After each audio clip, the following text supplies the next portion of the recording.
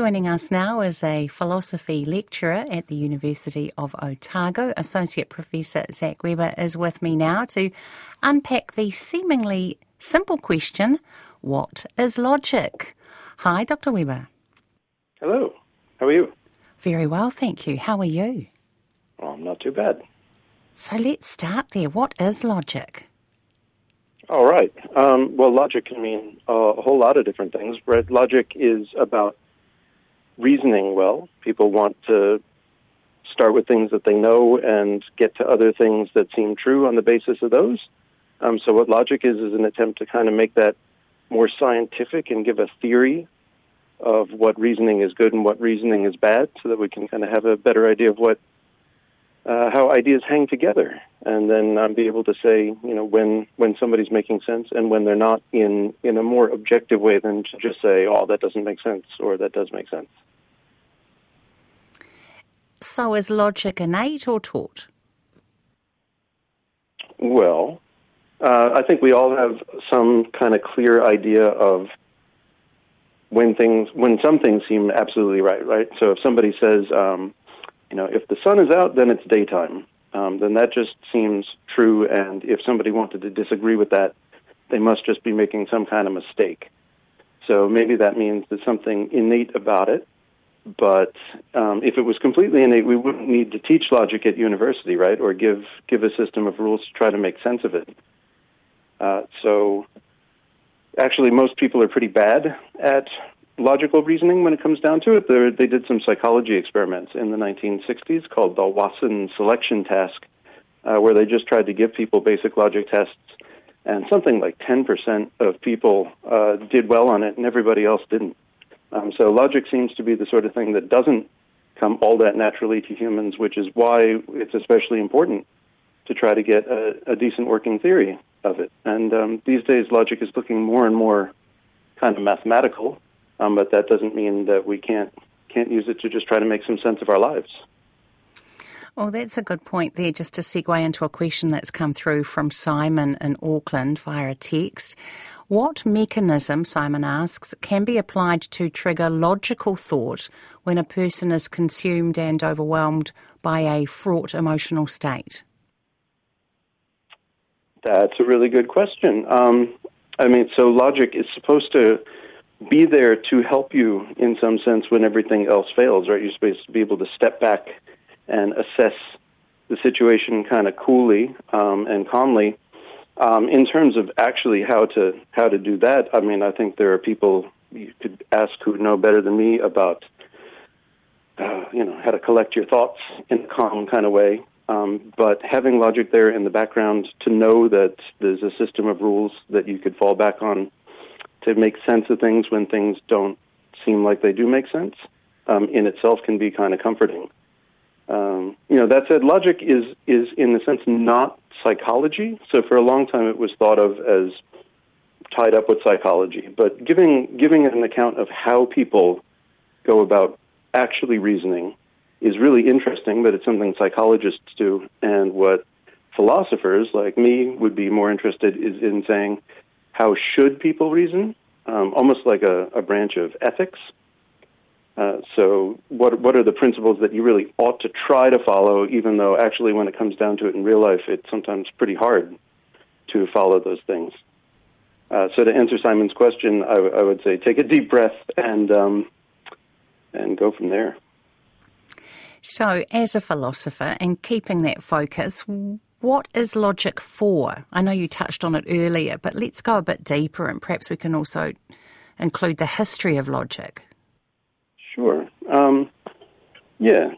So the textbook that I teach logic out of, it's called The Laws of Truth, like that it's supposed to be telling us the ultimate laws of how truth is supposed to hang together. But the real purposes of it are a little bit more on the ground from that. So logic, at least in the Western tradition, and there have been people who study logic all over the world going back thousands of years, but at least in the Western tradition, we trace it back to Aristotle in ancient Greece. And at that time, there were these people around called the sophists who were making these sort of trick arguments that Aristotle could tell there was something wrong with it, but he wanted kind of a precise, no-fail, objective way to say what was wrong with the sophistical arguments he was facing. So he came up with this set of rules that he said any decent kind of reasoning needs to follow, and if it doesn't follow those, then it's no good. And that was really the original purpose of logic, was to be some kind of tool of criticism, or to make sure you don't get tricked. And then, really, Aristotle's theory, at least in the European tradition, in the Western tradition, was the word on the subject for a long, long time, really until the 1800s, when in mathematics, mathematicians were starting to work with the calculus that you might learn in school, and they could tell that calculus worked really well, but they also could tell that they didn't really have a good understanding of why it was working so well, and they could tell that various proofs in mathematics might have some gaps in them. So mathematicians got really interested in going back through and making sure that their mathematical proofs didn't have any gaps. So logic was really shored up around 1900 for that kind of purpose, to make sure that nothing sneaks through, so to speak, in our reasoning, and that when you get to the end of a chain of reasoning, that you can be pretty sure that it's right.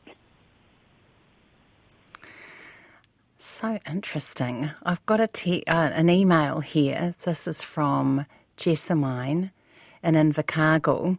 She says that she likes to think of herself as a logical person, but when she looks at philosophical logic, it seems really abstract to her, almost like maths.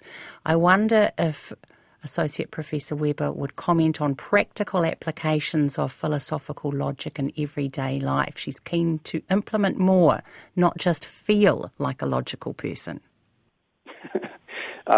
Thanks for the question. I want to feel like a logical person, too. I mean, so you're absolutely right that when you actually look at what philosophers these days, and logic is studied by philosophers and linguists and computer scientists and mathematicians, and it definitely does look almost like algebra, and that's pretty much on purpose, because the people who are designing it want it to be like algebra, where you can just kind of compute with it.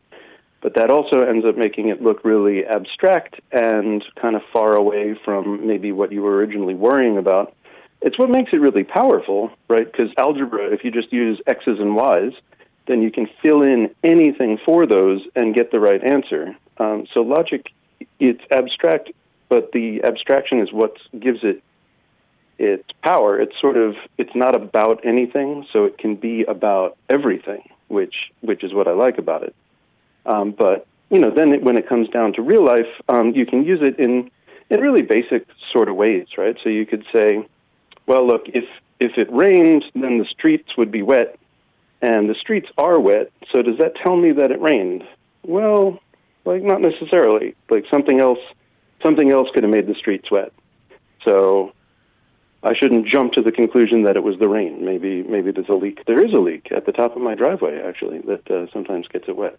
So you can use logic in kind of basic ways, but it's studied at a fairly theoretical level, which does take some working up to. I would say that it's worth the effort, but there are little things you can learn along the way that can help you out with that. There's a wider area called critical thinking, or it's sometimes called informal logic, which is more about distinguishing science from pseudoscience, or identifying kind of tricks people use when they're trying to convince you of things, like just saying, well, my doctor says so, or science says so. And you notice that when people say stuff like that, maybe they're just trying to be rhetorically convincing. So critical thinking, or informal logic, identifies a lot of stuff like that, which can be really useful. We also teach that. But that is kind of a wider field than the kind of abstract formal logic that I'm kind of into myself. I got a sense of that. Just a wee sense. But could we come back a step, or at least I want to pick up on a point that you were making earlier, and we've just had a text in as well from Sue. Could you give some examples of the rules that you're referring to? Sure. So one of the rules, the best rule of logic, is that So am I allowed to use like variables? I don't want to be too abstract, right? So I don't know. Try. Let's see if I can follow you. And if it all goes to custard, people are going to tell us on 2101, or they're going to email, and so we'll pull up. I don't know. Go there. What's wrong with talking about variables? Go on. My favorite rule is when you say, if P then Q, and P, therefore Q.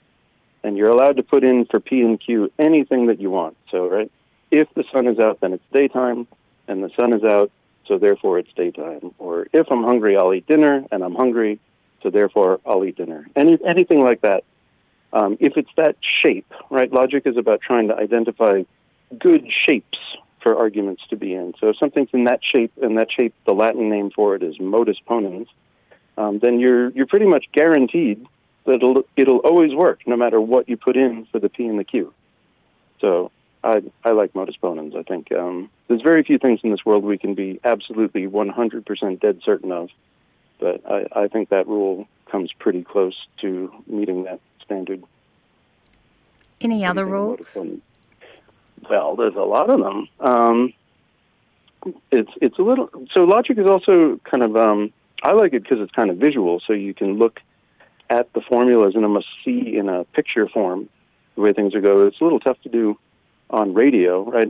So other rules could just be things like, if P is true and Q is true, then P is true, right? So if two things are true, then you could just break one of them off and it's true. Like, these are extremely simple things, right? So if I'm hungry and I have some spaghetti, then I have some spaghetti. That's really simple, but you know that it's always going to work. And the idea is that you take these kind of simple rules and you click them together almost like Legos into bigger and bigger systems, and eventually can discover things that you didn't know, starting from things you do know, and surprise yourself by getting to the end of a chain of reasoning. This seems like an obvious question, but I do want to ask it. Can people disagree about logic? Yeah, that's a really good question. I mean, so for a long time, in a sense, most philosophers would have told you that the answer is no, right? That logic is, the same as like saying 1 + 1 = 2 or something, and if somebody wants to disagree with you about that, they just must be out of their mind. But I think there's a difference between, say, logic and theories of logic. So logic is the way ideas hang together, and then theories are our human, imperfect attempt at trying to understand that. Kind of like the way the world is out there, and then we come up with a theory of physics to try to understand it, but we can disagree about different theories of physics, right? Different physicists disagree with each other sometimes. And in logic, people can disagree with each other sometimes about what the right theory of logic is. So actually, these days, there are a lot of different theories of logic, and they've been around for at least 100 years. And the people who disagree about them are completely sane and rational sort of people, and they're able to compare their different systems to each other and say, well, is that really a good rule or not? So in a sense, it kind of goes back to one of the questions you asked me before about whether logic is innate or whether it's taught. Like we kind of, together, we take some guesses about which logical rules are good ones or valid ones, and then we test them out and argue with each other and disagree with each other. And through that kind of process of arguing and disagreeing, we kind of hope that we are getting closer to something that's right. So we kind of try to discover it by inventing it, if you like. I've got a couple of texts here that I'm going to endeavour to read. I'm glad people are interested in texting about this. It appears so. Now, here we go. I'm a colleague of your guest, so I feel this is unfair, but is the cat inside the box or not? If the box belonged to Theseus, would it be a brand new cat? I'm lost, so I just think that might be a punchline, but I don't know. I wanted to hear if you had something to say, if I'd missed something. I think so. I think logicians are known for making some of the worst jokes that any people on Earth make sometimes. I've been to some conferences with some good ones. So I'm not sure about the cat and Theseus' ship. I'll have to talk to my colleague about that one. Well played. So, a question here. Does that mean there are different types of logic, or is there just one logic? Yeah, so the view that there's just one logic is definitely the traditional one, and that's called logical monism, like there's just a single one. But that view has increasingly gone out of fashion these days, or in a lot of quarters at least. There's an increasing view among people that there's something called logical pluralism, that there's this plurality of logics, and that idea is even a little bit stronger than saying people can disagree about logic, because they definitely do disagree about logic, so that's just the way it is. But logical pluralism kind of suggests that there might even be more than one correct logic or useful logic at the same time. So that's almost saying there's different systems of logic, and we don't even need to sort out which one is right, because in some sense more than one of them can be right. And that's a pretty new and strong idea, but it's gained a lot of ground in the last 20 years or so in some of these discussions, and we'll see where it goes. Well, this brings us to my final question, and thank you so much for answering these questions. What is the future for logic? What problems might it help us with? Yeah, well, so, going back to one of your listeners' questions, logic really can help with very basic things. So, like in politics, I notice oftentimes people use the what I call like a "what about" argument. So that's when you get accused of something and you say, "But what about?" So for example, Russia might defend its invasion of Ukraine by saying, "But what about when the United States invaded Iraq?" And that's true. It was bad when the United States invaded Iraq. But you notice that if they're saying that, then they're already admitting that they're doing something wrong, right? So pointing out that somebody else also did something wrong actually does nothing to relieve you of the fact that you did something wrong. So starting to notice things like that, and once you notice things like that, there's a pattern to it. So the Russia example is just one example, and once you notice the pattern, you start to see it quite a lot. So I think that's quite useful. Kind of beyond that, going to the mathematical, abstract-y kind of end of things, I'm optimistic that these different systems of logic that people have been arguing about and talking about in the last 20 years or so, this logical pluralism idea, I hope that it can help with some of the things that logic has helped with a lot in the past, particularly in the theory of computation. So computers that we have all around us these days originally came from studies in just pure logic. And computers are really useful, and sometimes they're pretty infuriating, and there's ways computers could definitely be improved. There's questions computers can't currently answer, and I'd like to see if in the future some of these different systems of logic that haven't been investigated so much could help us more make sense of those. Some of these bigger systems of logic, they can deal with types of information that standard logic doesn't do so well. So incomplete or inconsistent kind of information, or vague information. And it seems to me real life is constantly inconsistent and incomplete and vague. So logics that are well suited to deal with those things, I hope, really can help us make sense of where we are and hopefully understand the world we live in better. Zach Weber, thank you very much for your time tonight. Great conversation about logic. Thank you. My pleasure.